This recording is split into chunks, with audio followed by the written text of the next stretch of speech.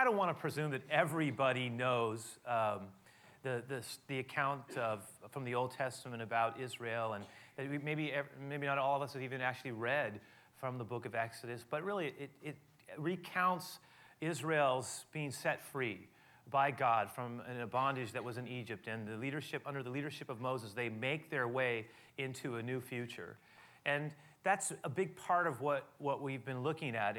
And there was this moment as Moses was leading the children of Israel through the Red Sea and into the wilderness, that word had gotten back to his father-in-law that he was on his way to a region that was known as the Mount Sinai region. And of course, at Mount Sinai is where Moses is going to be given the law and the Ten Commandments, and what an important piece that was and has been for our civilization. This interaction, though, when that word had gotten back to Moses' father-in-law, whose name is Jethro, and is kind of a mentor to Moses. He's a figure that, when we see it in the scriptures, Jethro, this father of Moses' wife, Zipporah, is a man who Moses greatly regards and has built a relationship with. He was employed by him as a shepherd when he had been running for his life from Egypt, fleeing Pharaoh because of what had happened when he had slain the Egyptian slave master who was beating the Hebrew slave.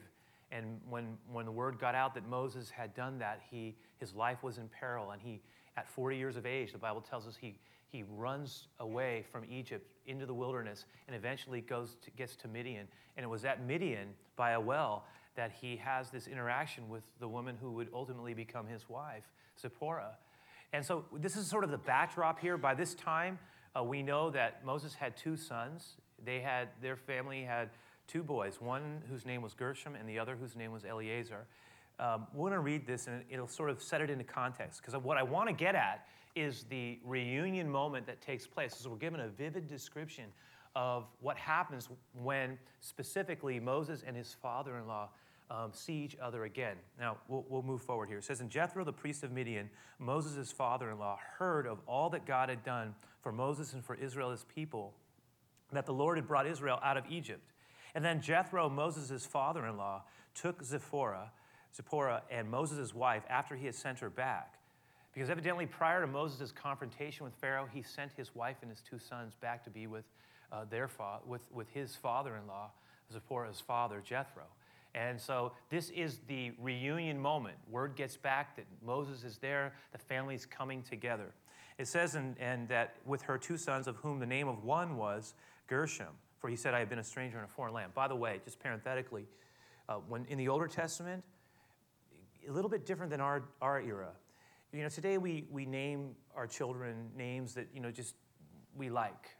They don't necessarily have a specific meaning. They may, but in the Older Testament particularly, names tended to be given as a representation of something, a critical place in a person's life, or what someone was walking through in a particular season. And in Moses' case, his firstborn son's name, Gershom, actually speaks about how he saw himself for at least a big part of his life. He says, he named his son Gershom because he says, which means stranger. And it essentially, Moses is saying that I have come to a place and to a culture where that was not my own, and I've had to adapt. And that's one of the subtexts in the life of Moses, is that you always get this sense that he never feels like he quite belongs. I mean, even when he was raised in Pharaoh's court, he's the one Hebrew ethnically in an entire court filled with Egyptian people. And even though he sees himself as an Egyptian by culture, and in fact, that's probably the reason why he felt that he was a stranger in the land of Midian. Because if you think there's this moment, very telling, when Moses first meets his wife-to-be by the well, and he rescues her, and we talked about this whole incident that occurs there. His wife-to-be, Zipporah, goes back to her father, Jethro, and says, you know what, he says, well, how did you get back so early? What happened to you? She says, there was this Egyptian who saved us. And that Egyptian, that's how she referred to Moses. Moses looked like an Egyptian. His culture was Egyptian. His language was Egyptian. So when Moses transitions into the second phase of his life, living in the land of Midian as a shepherd, a completely different, more nomadic life, a totally different culture. I mean, he never forgets that he's never quite, he always is a little bit out of place. And that becomes a pattern, a kind of, a theme of the life of Moses. We all have themes in our lives. There are things that characterize our lives, themes that work their way through the periods of our lives. So I have them, you have them. Sometimes it's helpful to actually think about what are some of the themes of my life. And in Moses' case, one of those themes was never really ever quite being, I don't know how to say it, a perfect fit wherever he was always a little bit out of place. And that's okay. In fact, he learned to adapt. And in fact, he names his second son. He says, my second son, I'm calling him Eliezer. It says here, just in the handout, it says Eliam, but take out the M because it's an incorrect reference. Okay, so it's Eliezer. Eliezer means God is my helper. And God is essentially, he says, you know what? God has been with me. God was with me when I was running for my life. God has been with me to give me this life. And so he marks, it's interesting, the son's names mark things in his life, and they tell us something about him as well. But the news comes that Jethro is bringing Moses, his wife, and the two sons to meet him again. They haven't seen each other for an extended period of time. And there had been little news about what had actually transpired in Egypt. And in fact, we know that was the case. But what's interesting is the Bible doesn't really tell us about the reunion that takes place between Moses and his wife and his children. It tells us about the reunion that takes place between Moses and his father-in-law. And there's this very tender exchange that occurs. And as I thought about this weekend, and I thought about how a big part of what we're doing is honoring relationships, and thinking about the gifts of life that God has given to us. Hopefully we do that a little bit. We say thank you. But in addition to that, I was thinking, here is an example of a passage where there is so much happening that can help us think about what it means to live well and to be grateful for people in our lives who God places. I wanted us to look at the exchange that takes place between Jethro and Moses. So let's read this through. It says, Jethro, Moses' father-in-law, came with his sons and his wife to Moses in the wilderness, where he was encamped at the mountain of God. That was Mount Sinai. And now he said to Moses, and this was a formal sort of note that was sent in advance, I, your father-in-law Jethro, am coming to you with your wife and her two sons who are with her. And so Moses went out to meet his father-in-law, and he bowed down. Look at what Moses does. I mean, he really honors this man in his role in his life. It says that Moses went out to meet his father-in-law. This is the great leader Moses. And yet you can see the way in which he regards his father-in-law Jethro. And it says he meets his father-in-law, he bows down, and he kisses him, and they ask each other about their well-being. And so we're given this kind of description. How are you doing? What has happened? And then it says, let's go into the tent and let's talk about. It says, and they went into the tent. And notice this. And then Moses, what happens there? It says that Moses told his father-in-law everything that the Lord had done to Pharaoh and to the Egyptians for Israel's sake, all the hardship that had come upon them on the way, and how the Lord had delivered them. And then Jethro rejoiced for all the good which the Lord had done. I mean, there's this moment of great joy for Israel, whom he had delivered out of the hand of the Egyptians. Look at this. And Jethro said, blessed be the Lord who has delivered you out of the hand of the Egyptians and out of the hand of Pharaoh, and who has delivered the people from under the hand of the Egyptians. For I know that the Lord is greater than all the gods, for in the very thing in which they behaved proudly, he was above them. Then Jethro and Moses' father-in-law took a burnt offering and other sacrifices to offer to God. And Aaron came. Aaron was Moses' older brother, who was also the spokesperson for Moses in that confrontation with Pharaoh. And they came, look at this, with all the elders, all the leaders of Israel came, and they met with Moses and Jethro, and they had essentially what amounts to a God-focused feast together. They celebrated together the faithfulness of God.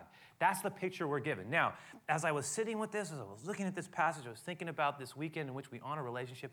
There's a couple of things that I saw in here that I consider to be beautiful and part of what makes our lives beautiful and rich.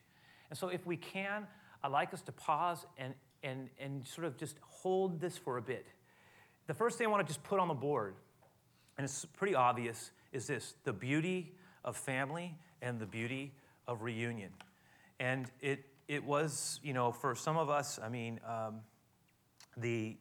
as it was here in this text, this described reunion, when we are reunited with people we love, whom we haven't seen for a long time, it might be a friend, it might be a family member, it might be a mom or a dad or a brother or a sister, someone who we care deeply about, someone who has great meaning to us. It's one thing to communicate with someone, electronically or, by phone every now and then, or even, but there's something about seeing someone face to face. And by the way, that's why I think even coming together to God's house or to a place where we are gathered together, there's something about the dynamic that I think it means even more in a culture like ours, at a time like ours, where we touch and we can see one another, and we can be when you can sit across the table for someone and look into their face and to say, how are you doing? And there's these times where we give someone an embrace we haven't seen for a long time, and it's so good to see you. I love you. You're just being together, seeing one another again. There's something about that's a powerful dynamic occurs when we're reunited with someone who we haven't seen for a long time.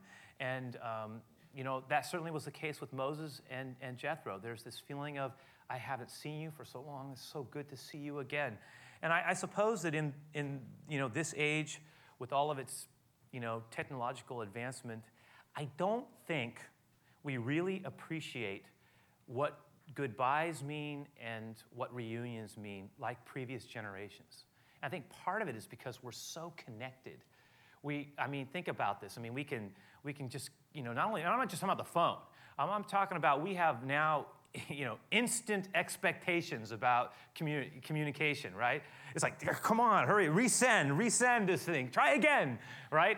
The idea is if we get 5 seconds in which something isn't connected, it's amazing when you think about it. And last summer, my daughter, our oldest daughter, was in Kosovo. She was with Samaritan's Purse over there. She had been away. Now, we were able to do something that in the past would have seemed utterly fantastic, almost magical, for just 100 years ago. We were able to Skype her up and look and talk with her with just a very modest delay, as easily almost as we walked across the room. And our family gathered, and we were able to see one another's faces and talk. It's an unheard of thing for previous periods. I just don't think we realize the significance and the difference that often is in earlier eras. They couldn't even begin to imagine some of the things that we now just take for granted. I was driving in a car. I have a friend who is really into technology, and we were driving together in the car. Someone else was driving. There was 3 of us there, and he was going, "Hey, you got to see this." He goes, "Isn't this so cool?" And he had his iPhone, and his iPhone was interfaced with the Google Maps and Facebook. And he goes, "Look at this." He goes, "It shows us exactly where we are with the picture." He goes, "As we're moving," right? And I go, "Whoa, that's it." He goes, "Yeah, guess what? My wife can see me, and I can always see her. We always know where each other is." Wow, that's good for you. Yeah. I don't need that application. But I was fascinated. I was going, that is really, so yeah, we're moving across the bridge, and there's the picture there. And I'm going, that is amazing to me. And I'm realizing, what a different world that we live in, right? This is unheard of. I think we take for granted what is an amazing time. And in fact, it's going to create its own sense of dynamic now of, okay, is there such a thing as being too connected? Yeah, there is. And I think that's going to create a whole nother set of issues. But listen, because of that, I don't think we necessarily appreciate some of what it means for previous generations when they said goodbye and when they were reunited. Because I don't know if we're as disconnected. Some of you have read probably, or at least watched maybe the series that was done on John Adams.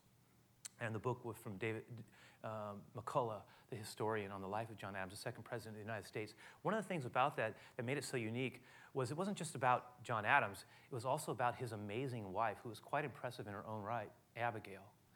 And Abigail was someone who was not only a lover and a wife, but a deep friend of John Adams, his best friend. And they wrote letters to one another. Remember, the only means of communication they had in that period, that 1700 period, that was to write letters. And it was one of the reasons why when they wrote letters, they were so elegant. There was the only way of communicating with someone. And so when you were away, they would write these letters, and these letters, just to our sensibility, in which we value brief communication, with rapid expectation. In their period, I thought about it, in periods of old, they could not make that assumption, and so they would write things down. Think about it. Some of you may have seen the Ken Burns Civil War series a while back, where you have these letters written by common soldiers, and the narrator's reading the letter, and you're going, wow, this is a common, fairly uneducated, it wasn't in this case an uneducated soldier writing a letter that sounded so eloquent and beautiful and so capable of expressing the heart and the melancholy and the fear and the love and the desire to see you again. And I was just going, that's the same thing that happened with John Adams and his wife Abigail. I mean, one of the amazing things about it is historically we have been able to retain their letters that they wrote, because they were prodigious letter writers, and they would write one another. When he was in Europe, she was in the States, they would write one another. But something stood out to me, and it was something that McCullough wrote. He said this, he says, the letters never stopped, so he kept writing, one season to another, though they arrived sporadically and were nearly always 5 to 6 months out of date.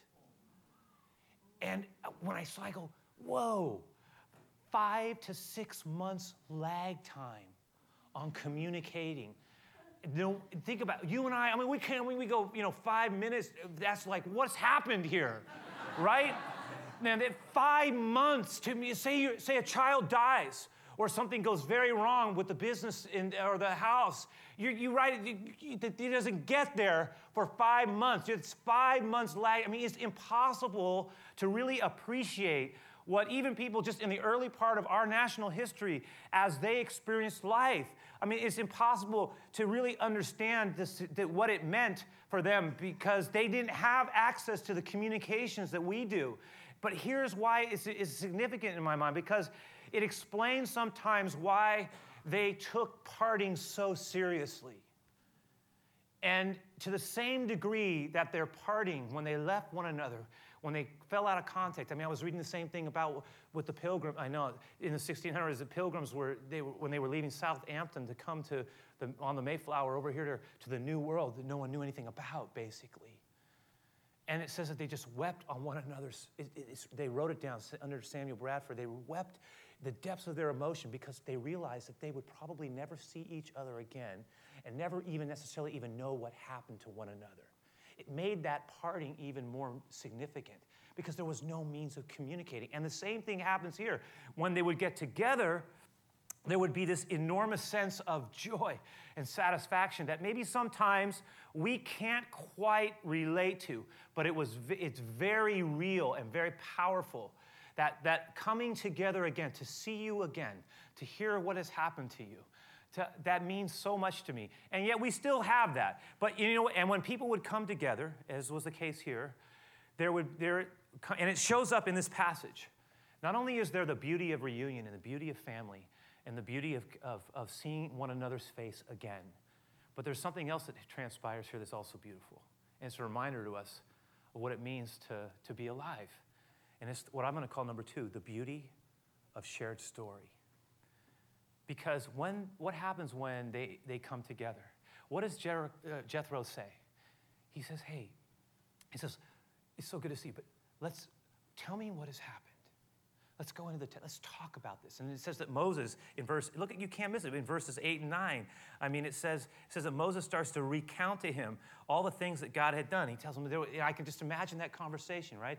He says, look, you won't believe what happened. I mean, I did what I felt God told me to do. I went there and we confronted Pharaoh. And there was these series of events that happened. I don't know how long I talked, but he goes, but then there was this amazing moment where he finally conceded and God delivered us with a mighty hand out of Egypt. And then we got but it looked back bad, and it looked like all of a sudden we were going to perish anyway. We get to the Red Sea. We look like we're enclosed. That's where he led us. But then all of a sudden, God does an amazing thing. And Pharaoh, by the time we were done, Pharaoh's vain chariots were no longer pursuing us. We no longer had to be afraid. We get into the wilderness, and you would have thought it would have been easy, but it wasn't. It wasn't easy at all. It was hard. There were hardships in the wilderness. We experienced things.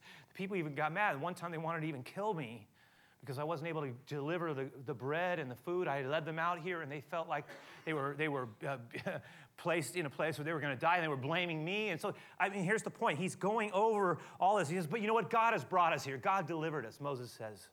And then it says that Jethro says, that's amazing. That's so good. The word here is he rejoices for all the good which the Lord had done for him. It's like Jethro delights when he heard all the good things that God had done. He says, you know what? That's wonderful what God has done for you and for your people. It's an amazing thing.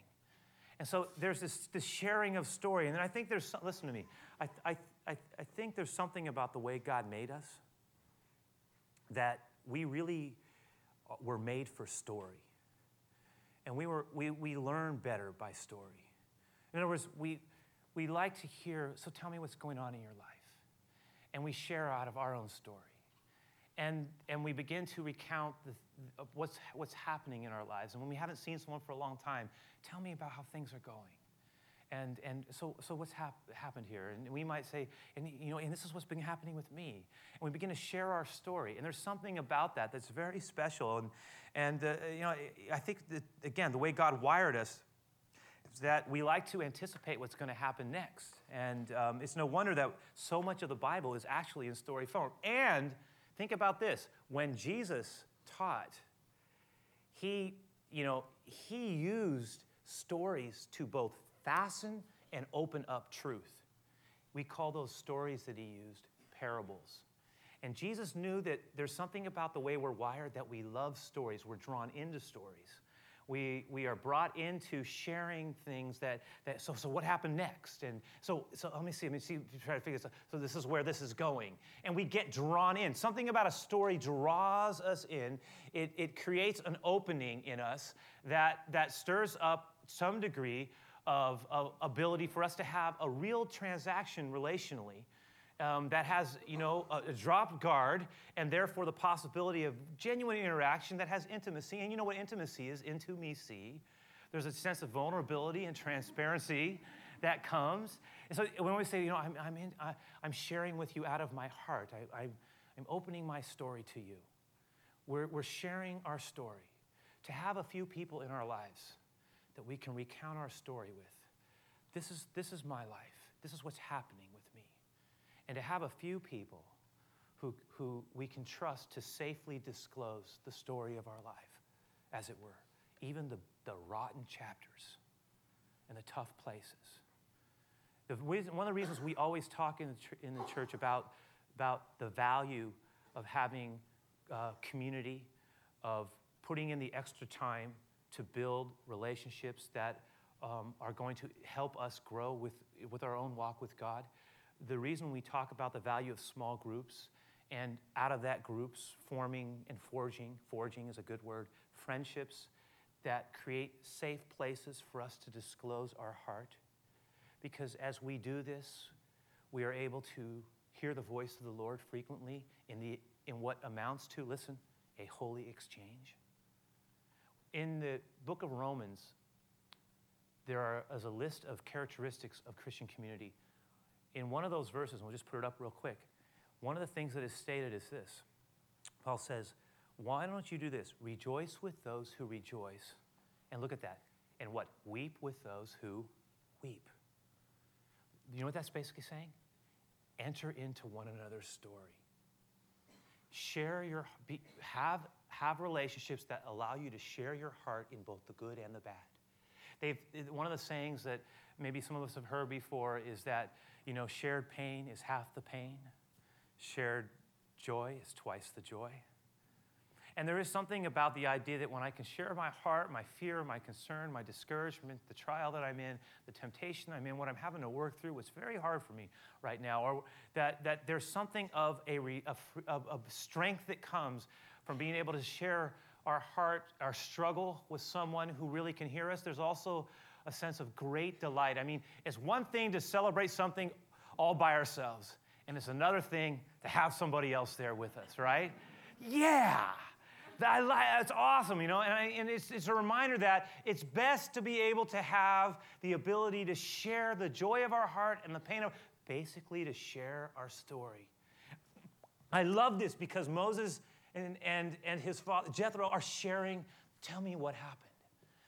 I rejoice with you over what God's doing. But then that leads to this third beautiful thing.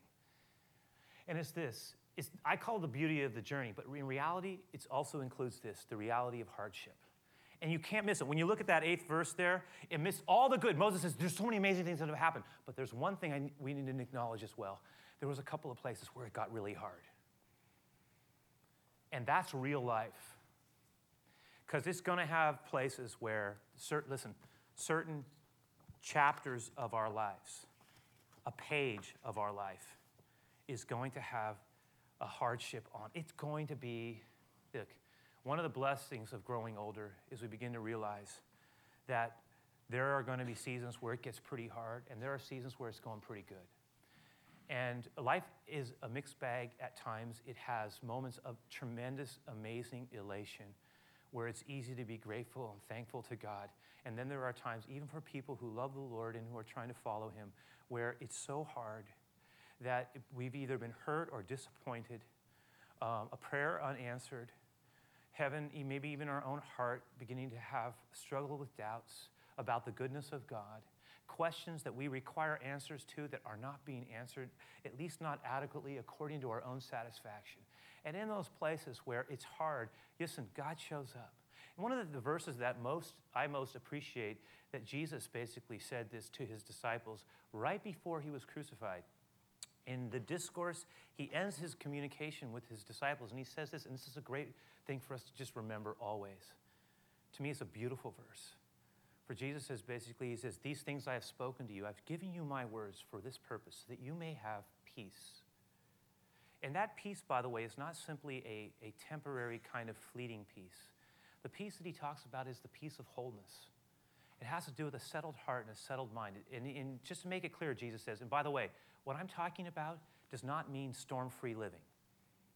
He says, listen to me good, because I'm about to enter into the worst storm ever. I'm on my way. And it's going to shake you, and you're not going to understand it, and I'll be honest with you. It's almost like Jesus saying, and I'll be honest with you, I really don't want to go there. But let me tell you something. I've given you these words that you may have peace. It's true for us. Peace of mind, peace of heart, relationally with one another. May love prevail. He says, I've given you these words that you may have peace. Listen to me, he says. In this world, our life, in this life, we will have tribulation. There will be difficult places in life. He's saying, I'm not telling you that won't happen. I'm not even telling you that if you follow me, everything's going to always work out perfectly. He says, no, that's actually not the case. But he says, but listen to me, be of good cheer. The other version says, take heart. Why? Because I have overcome this world. And implied, and I am with you. And I am with you. And so can you. And there's something about this idea of God's faithfulness in the difficult chapters of our lives. And Moses doesn't pretend that there weren't hard times. He doesn't say, oh, you know what? It was just so easy. God, no, there was some hard stuff going on, but God's been with us all the way through. And that leads me to this last beautiful thing, which is this, the beauty of sharing together around God's faithfulness, right? Celebrating God's faithfulness together. Look what happens at the what does it say they did? It says, after they shared this together, they said, you know what? We need to share a meal together and honor God's faithful. We need to mark this moment and celebrate it, and let's eat together. And it's a good thing to do that. It's a good thing to be able to have times, and the Bible is full of this, where it says a lot of times that some of the great blessing in life happens when we're sharing a meal together with someone. And we're having good conversation. And we're able to laugh together and be together in a way that doesn't leave a negative residue. No hangovers, no regrets, just good quality time where the Lord is welcomed into the middle of this conversation and our time together, and God is near, and our heart is filled with joy and love for one another. And we come out of those moments, listen, very enriched, very enriched. And I don't think we treasure them enough. I believe that we need to really say, Lord, thank you for the people you've placed into my lives, who, if they were not to be here anymore, our life, my life, would be immeasurably less because of it. That I would feel that loss. And may that reality fuel the way in which I engage this moment. May it affect it. Every now and then, it's good to remind ourselves that there are a lot of blessings in life and a lot of people in life that we will not always have with us. And this is a time to honor that and to reflect on God's. And if we are able to share, listen, to be able to share together a common love for God is a gift beyond measure. It is to be able to say we share this together. And it makes life even more meaningful and love even more fruitful. So, the song that we're closing with is going to talk about how we have special people in our lives who stick with us in the tough times. But let me go ahead and pray. We'll have our time of giving. We'll close out. Lord, I want to just thank you for the ability we've had to be able to share this together. I take nothing for granted, even the privilege of being able to share your words, at least to share in your name, your good words, your benediction. I pray that we would all live close to your good words. I pray that your good words would fill our lives. In a life that is so busy now, busier than ever, always, Lord, just packed in with stuff. I pray that we would pause to just pull back at times and just honor the simple things, the beautiful things, the things that make life truly rich, the things that when all is said and done, as you taught us, that to love the Lord our God with all of our heart, soul, mind, and strength, and to love others, our neighbors, as ourselves, and especially, Lord, those who you've given to us to love in special, unique, and committed ways. I pray that we would treasure the right things in life, Lord, the things that truly make us rich. Help us, Lord, to honor and to friendships in our lives, to honor those people whose roles in our lives we have been given as a means of staying closer to you than we would have without them.